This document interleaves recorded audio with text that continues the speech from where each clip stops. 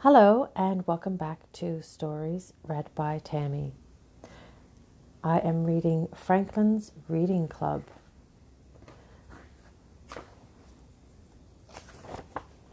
Franklin can tie his shoes, Franklin can count by twos, and Franklin can read all by himself.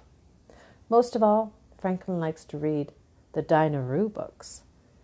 He has every Dinah-Roo book ever written. One day, Beaver said, "Guess what? There's a new Dinah-Roo book."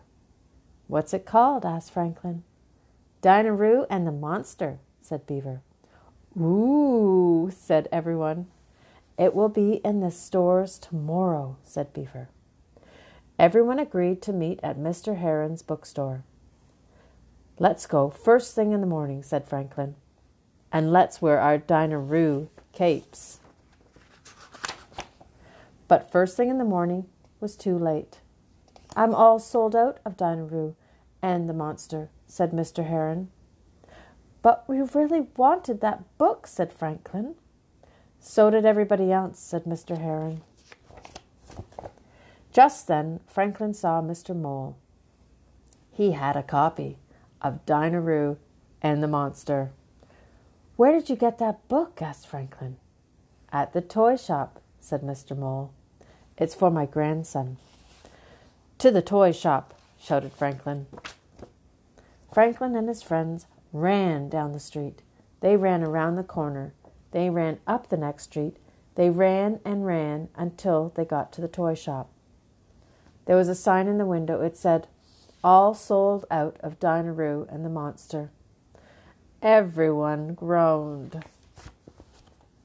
Just then Franklin saw Mrs. Muskrat. She had a copy of Dinah-Roo and the Monster. "Where did you get that book?" asked Franklin. "At the library," said Mrs. Muskrat. "It's for my grandson." "To the library!" shouted Franklin. Franklin and his friends ran up the street. They ran around the corner. They ran down the next street. They ran and ran until they got to the library. "Sorry," said Mrs. Goose. "Mrs. Muskrat borrowed my last copy of Dinah-Roo and the Monster."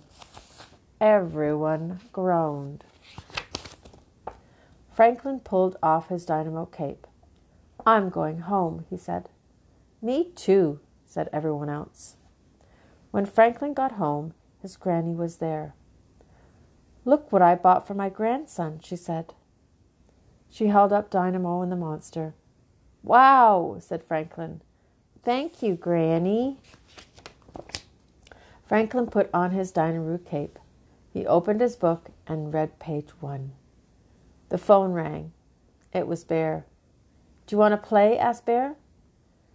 "No," said Franklin. "My granny gave me Dinah-Roo and the Monster." "Wow," said Bear. "Can I read it after you?" "Yes," said Franklin. He sat down and read page 2.